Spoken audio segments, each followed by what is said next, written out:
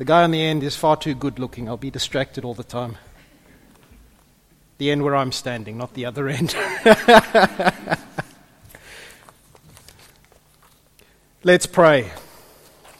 Father, thank you that you love us. Thank you that you have done so much. Thank you that you came and you died and you rose again. Thank you that you've promised to always be with us, never abandon us. Thank you that nothing we do can make you love us less, and nothing we do can make you love us more. Thank you that by your Spirit you walk with us and change us and make us more like yourself. Thank you that we can know you. Oh, Father, Paul prayed in one of his letters that we would know the height and the depth and the width and the dimensions of your love.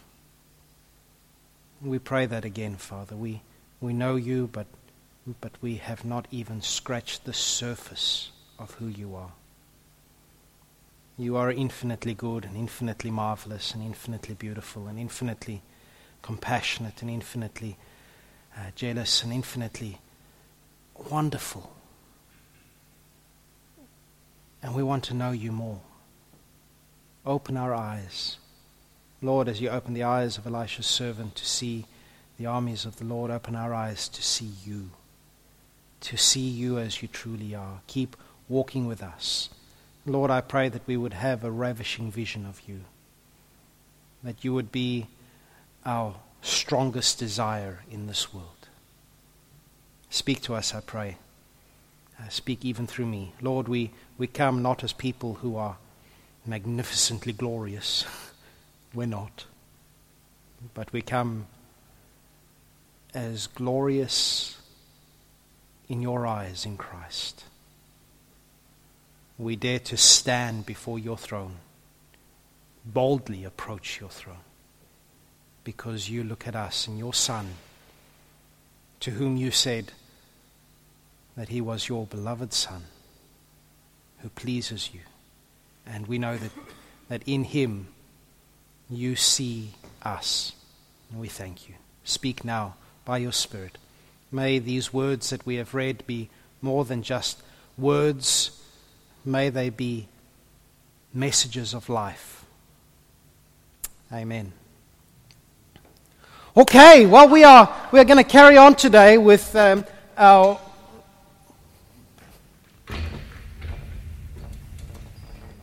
Can you all see? Okay. I'm trying very hard. Can you see? Yes? I'm trying very hard not to get it too much on the floor because it's scratches. Today we're carrying on our intermittent series on the ways we approach God. And we've seen that there are some ways which are not ideal ways to approach God. In fact, I'd go as far as to say that they are wrong ways. And we think, it's just other religions that have wrong ways of approaching God.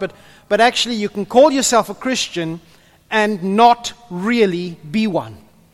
You can approach God in all sorts of ways, and it usually comes down to with what stands at the center of our universe. Because if the core is rotten, everything else is rotten. If the core is not accurate, we don't know God. And we've seen there's a few different ways that we've seen we can approach God. Welcome to art class with Nicholas Van.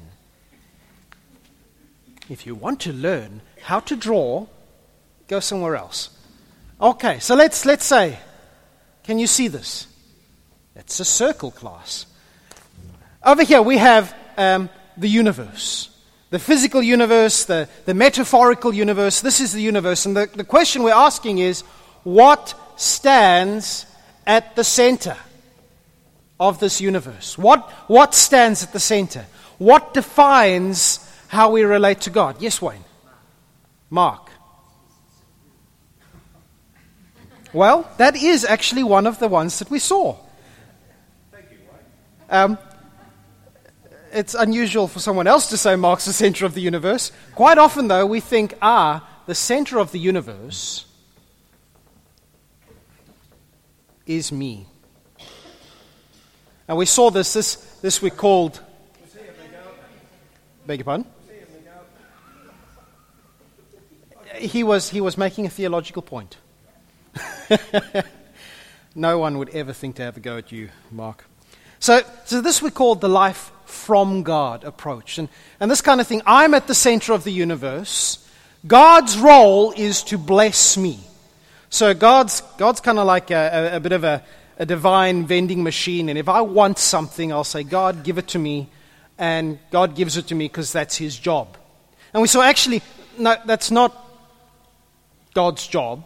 God is God. I am not. Well, the world does not, surprisingly enough, revolve around me. Now, it's true, we saw that somewhere in here, God does bless us. God does give us amazing things. We've heard some of the things. We've heard from Steve a way that God blessed your relation. He had 200 peoples at a family gathering yesterday. We've been blessed by having Gordon and Nancy here. We've been blessed by having each other here. We've got Colin giving watches away. It's good. God does do good things for us. But that's not the center of all existence. We saw there's another one. The first one we looked at, we saw, okay, here's a nice cloud. That's God, and we'll make him all powerful. So he's got like a lightning bolt. Told you I wasn't an artist. And we said, okay, maybe at the center of the universe is the will of God. And so if we want to get on God's right side, we just have to do all the right stuff. We'll live life under God. And so I'll do all the right rituals. I'll be a nice moral person. And if I do enough for God, because God's this like, He can smite me if I'm not good enough, but if I'm good enough, God has to be good to me. You know, I'll pat your back, you give me a Ferrari kind of thing. And we saw, yes, God amazingly is the sort of person who is actually in charge. We do live life under God, but that's not the center of existence. So perhaps we saw then, perhaps we need to go back to E equals MC squared. And we saw in this week that it's possible to approach God in terms of He provides the rules. He provides the principles under which we can operate. And believe it or not, you can find books that tell you how to lead like Jesus. 15 principles from the gospel to lead like Jesus. If you follow them, things will go fantastically. If you're in business, 15 principles taken from Jesus' life to succeed in business. If you follow these, life... What rubbish. You know what? Great way to know it's rubbish is that actually you can follow all the principles without knowing God. Now, it is true that somewhere in the universe and in here, God does set down rules. We live in an ordered society. Gravity works. E does equals MC squared. Is that the center of the universe? No. Now we saw, there's one more that we need to look at. This is the last one we looked at. This is the one that says life for God stands at the center of the universe. And we saw this one. Does anyone know what that is? It's a megaphone. A megaphone. We saw this one. Life for God says at the center of the universe, at the center of our existence, at the center of meaning is God's challenge to us to do the job. And if we do the job good enough, if we tell enough people about God, then God's going to be happy with us. Now it's true, God does give us a job to do. We are here on a mission. We're to tell people about Jesus. But is the job the center of the universe? Is the job our reason for existence as Christians? And we said no. Excuse me. Better? Thank you.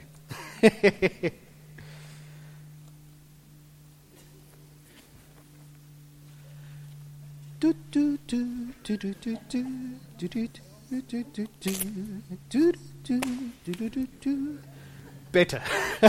Right, let's get back to it. Is mission at the center of the universe? No, it's not. And we saw from Paul spoke and said, what stands at the center for me is not mission, but knowing Christ. Everything else I consider rubbish. So we've got all these different options here, these false religions, these false promises, these false understandings of what it means to follow God.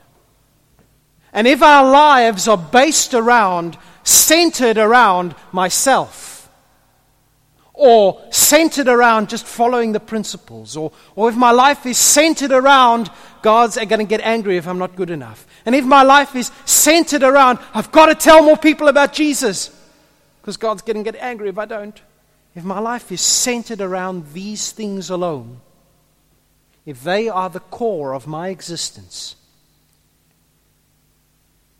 we've missed the boat.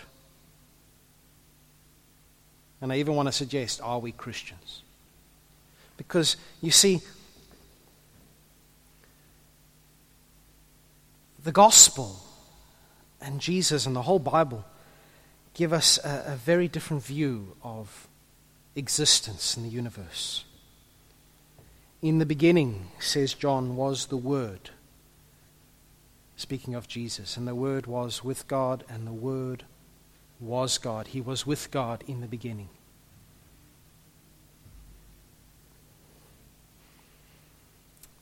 John opens and says to us that Jesus, the Word, existed before all things. He was with God, and He was God. This is one of the enduring paradoxes of the Christian faith, that Jesus is God, and that the Holy Spirit is God, that God is not just one person, but He is one person and three persons. One eternally existing God in three persons.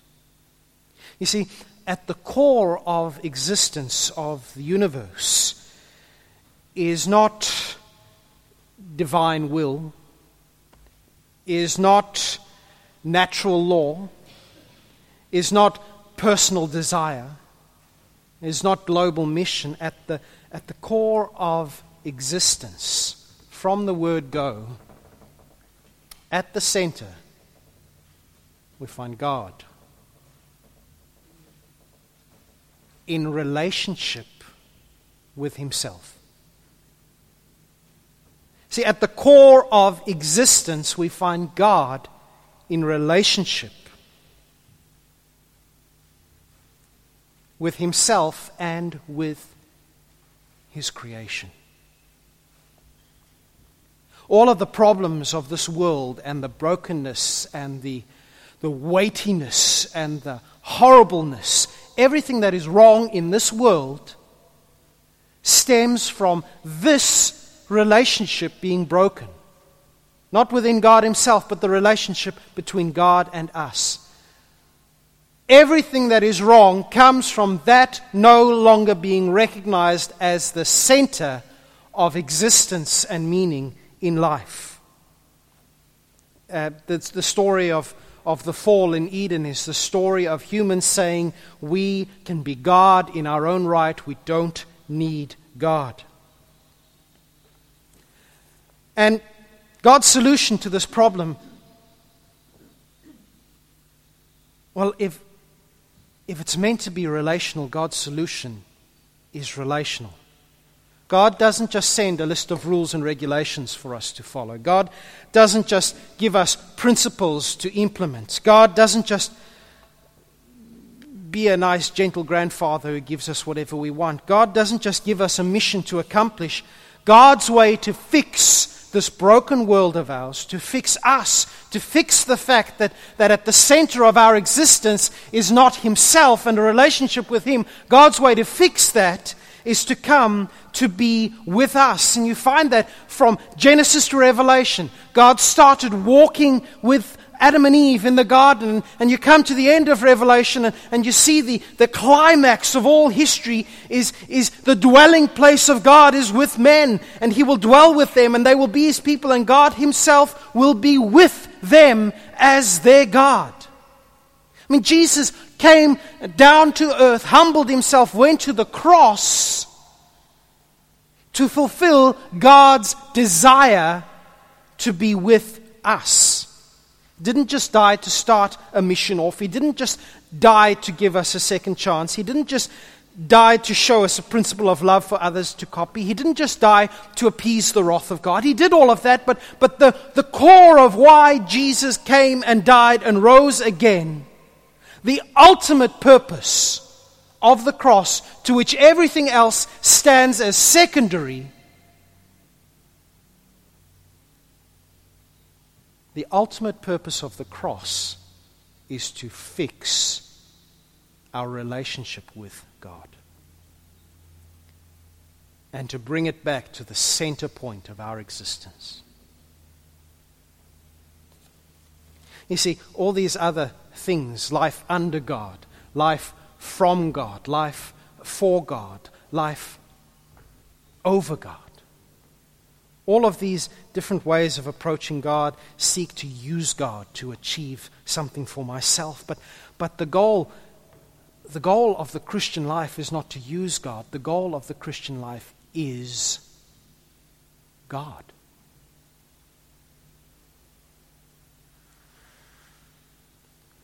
If we're going to really desire that, though, it's important for us to know who God is, to see even a glimpse of His unrivaled beauty and majesty and awesomeness and His unconditional love and His glory and His marvelous goodness. Because if we once saw God as desirable as that, He would become our treasure. And we would settle for nothing less than Him being the core of our existence. How do we see this? Well, we see it through His Word, but we see it most clearly in Jesus, the image of the invisible God. Jesus said just before He went to the cross, He was speaking with His friends, His disciples in John 14. He said, I am the way, I am the truth, I am the life. No one can come to the Father except through me. If you had really known me, you would know who my Father is. From now on, you do know Him and have seen Him. Says Jesus, you look at me, you see the Father. I think a good question to ask ourselves, answer if you want to, but feel free to not, because this can be a confronting question, is, what is my treasure in life? What is it that I desire more than anything else? What would I give everything to have?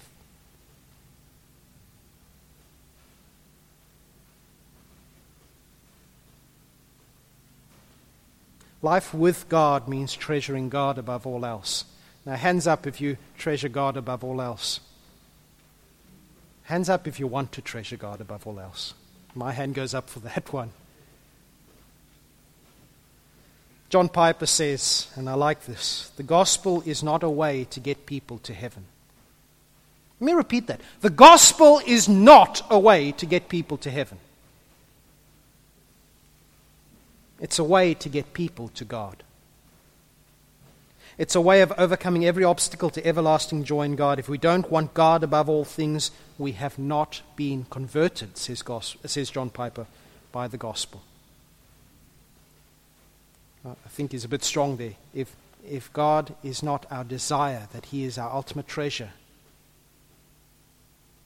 we haven't really seen Him, have we? So let's get to this passage that Mark read. You're probably sitting there going, oh, yes, well, that's okay, but when's he going to read the Bible? When's he going to tell us, speak what Jesus said? Luke 14, verses 16 over here. Jesus is having a meal. He says something confronting. Another guy says, oh, it's going to be fantastic to be at a banquet in heaven one day, isn't it? And the implication, I'll see you there. And Jesus says, okay, let me tell you a story. I'm going to tell you a story about a landowner who was throwing a party. Now, in those days, you didn't have telephones, and you didn't have friends like Colin to give you watches. And so if you were throwing a party, you'd send out a 2-stage invitation. You'd go out to everyone and say, hey, I'm having a party next Monday. Come along. It's going to be fantastic. All the wonderful people are going to be there. You know what the best thing is? It's at my house. It's very arrogant if you're me. Not so much arrogant if it's God. So we have this landowner, sends out the invitations, gives them plenty of notice.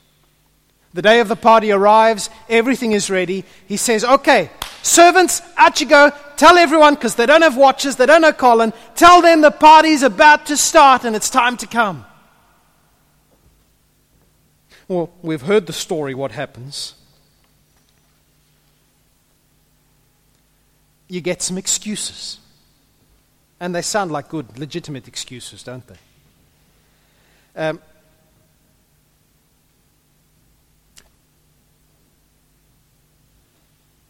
What's happening here?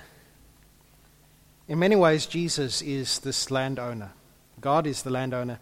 Jesus has come. He's inviting people into his presence, to be with him, to celebrate with him. He's been going around Galilee saying, come, the kingdom of God is near. The party's almost here. In other words, this is the great moment that they've been waiting for. But listen to the excuses. I'm so sorry. So sorry. I've just bought some land. And I never look at land before buying it, so I'm going to go and look at it now. The next guy, modern equivalent, I'm so sorry, I've just bought 5 tractors. And I really have to go and look at I never buy a tractor when I've looked at it first. So I'm going to go get my tractor and have a look at it now that I've bought it, because it's expensive.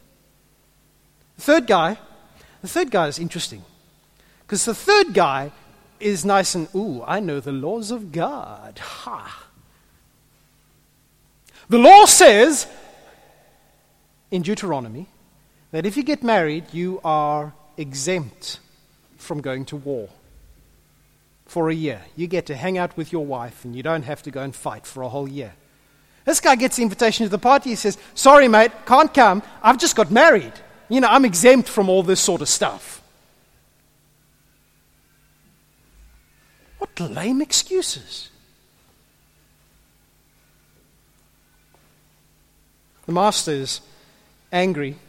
He's not going to let these excuses ruin his great plans, and so he sends his slave to bring in the poor and the maimed and the blind and the lame, and then when even that's not enough to fill the hall, he sends his slave to the highways and the byways and the hedges, and he says, bring them in, don't take no for an answer, bring them all in.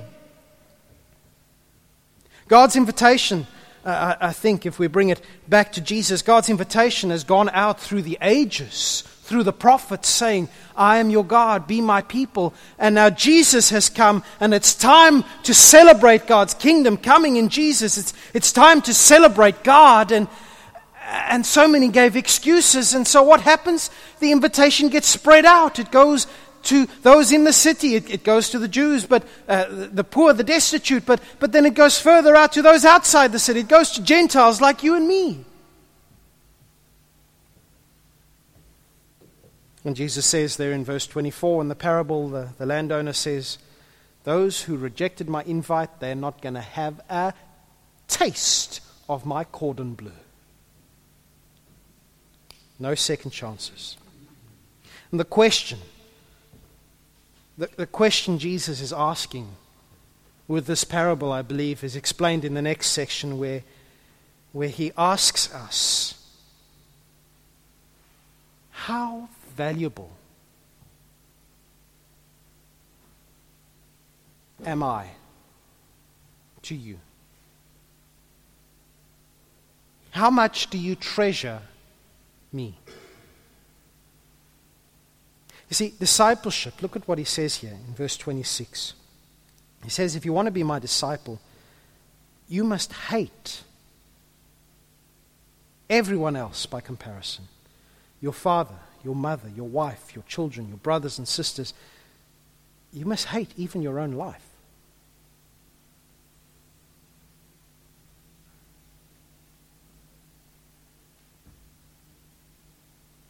He says, Jesus, am I the first loyalty of your life? Am I your most treasured possession, I suppose is the right word there. And I love Jesus because he doesn't bait and switch us. He doesn't say, come along, it's going to be fantastic. We're going to sing amazing worship songs. We're going to dance in the aisles. We're going to have cake afterwards. We're going to get watches from our friends. Christianity is so much fun. And Jesus says, you know what? You follow me, it's going to be tough. It's going to take up your own cross, and that's not just a nice saying back in those days. You take up your cross. There's only one reason you do that. You're going to die. Jesus says, no, if you're going to follow me, it's going to be costly. It's going to mean identifying with my suffering. It's going to mean ostracism. It's going to mean isolation. It's going to mean persecution at times. It can be a lonely road. It can be a tough road. How many people have families who shun them for being Christians?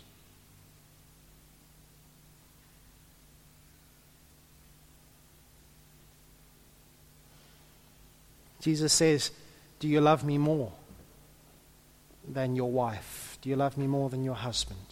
Do you love me more than your children? Do you love me more than your friends? Do you love me more than yourself?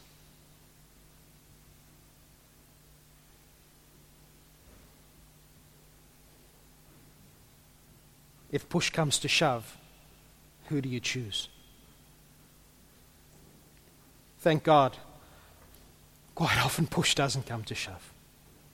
But if it does, who would you choose?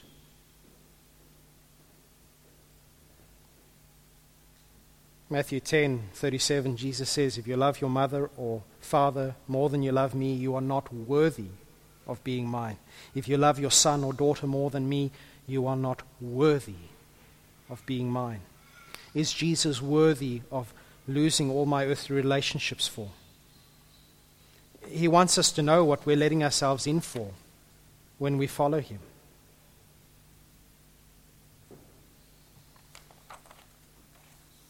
He gives these two parables, and just very quick, read through them carefully at home, but he wants us to calculate if we can afford to follow him and if we can afford not to follow him. Do we stand against God all-powerful, or do we accept his offer of reconciliation, of having a right relationship with him? Do we treasure Jesus so much that we'll stick with him no matter what? Any one of us could at any time be called to give up anything for the sake of Jesus. Is he worth it? And if you're saying, someone said yes, who said yes? Glennis said yes. If you're saying yes, oh, fantastic. If you're going, oh, he's nice, I like him, but I just wish I could treasure him more.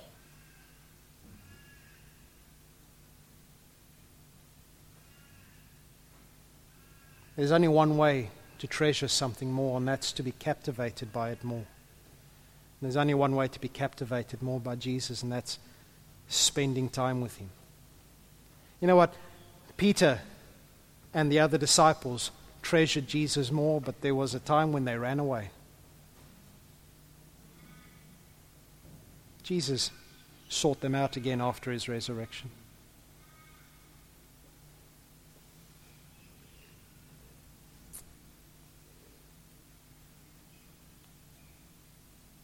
In Matthew chapter 13, there's two verses I want to read here. Matthew chapter 13, verses 44 and 45 and 46. Two little parables. Jesus says the kingdom of heaven. The parable's about the kingdom of heaven, but the kingdom of heaven is defined by the king. The kingdom of heaven is where the king is. And so if you speak about the kingdom of heaven, you're speaking about the kingdom of God, you're speaking about Jesus and God the Father and the Holy Spirit.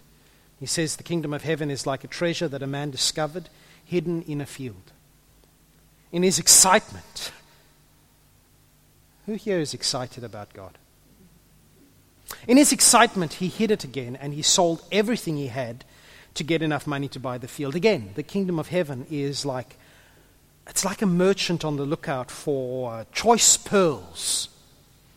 When he discovered a pearl of great value, he sold everything he owned and he bought that pearl.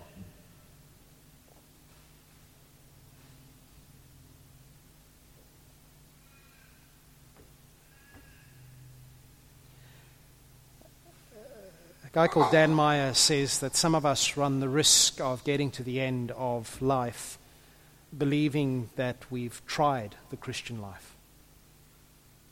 We've given it the old attempt. When actually all that we've got is a whiff of the relationship with God that we were meant to have. It's possible to think we've tried the Christian life and just have seen all the stuff on the outside, good stuff. But you know what? If only we see this, if we only see the stuff on the outside, it will not satisfy. It will not satisfy to think that you have to be good enough for God. That is the way to depression. It will not satisfy to think that I just need to follow the right rules, because life's a mess sometimes. It will not satisfy to think I'm number one, because we're patently not, and we know that. It will not satisfy to think if I tell enough people and be enthusiastic enough, then God's gonna be really happy with me. That's not going to satisfy. What will satisfy is if we see that at the center of existence, the center of meaning, at the center of life, is life with God. Any other treasure is no treasure at all. We need a vision to cause us to treasure.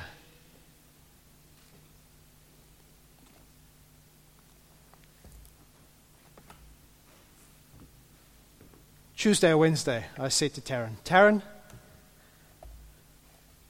I have enough sermon material here to do 3 sermons. And we've just done the first third now. So, are you comfortable? Good, because we're stopping right now. You know, there's more to this. Life with God doesn't stop with treasuring God. That's where it begins. Who remembers buying their first car? Yesterday we were driving home in a tow truck. We were up in Morley. I dropped the key, and the key immobilizes something in it. It would still unlock and lock, but it just wouldn't start. And of course, our spare key was in Mandurah.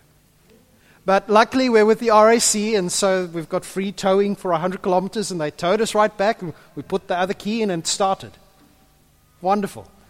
But we were driving an interesting character, wouldn't you say? He was telling us all about his tough life, going on overseas holidays every year. He's just come back from Italy. But in 2 years' time, he's going over to America, and he's going to buy himself a car. It's orange. It's a classic car, and that's about how much I remember. That's how much we understood. Here is a man who treasures that car. He could speak for a long time all about it and where he's going to go and where he's going to get it and how much it costs and this and this and this. He treasures that car. His life is not fulfilled yet, though, is it? His dream is not fulfilled. Treasuring is just the first step in life with God. You see, the next step that he has to do, he has to go to America and he has to buy the car. we have to treasure God, then we have to be united with God. And we're going to speak about that next week, how God unites us to himself, how he restores this relationship. But even when that guy has gone to America, he's got the car, he treasures it, now he owns it, it's still not complete, is it? He's got to get a key that works and switch on the engine and go for a drive, because only then will his dream be fulfilled. It starts with treasuring God. In the middle, God unites us to himself. But life with God is also about experiencing God. And we're going to do this in 2 weeks' time. It's not just experiencing God one day when he comes back. It's about experiencing God now. Does that sound interesting? Does that sound like something we want to explore? Okay. I smell sausage rolls or something like that. So I'm going to stop speaking right now. But first, can I just say to you guys, may God be your treasure. May God so captivate your eyes. You know, it's so easy for us to get distracted and to see other things and to lose sight of the treasure that is God. May you be captivated by him. May your every waking moment desiring him. Be desiring him. May, when you go to sleep, as the psalmist said, may he be the last thought at night and the first thought in the morning. May he be your treasure.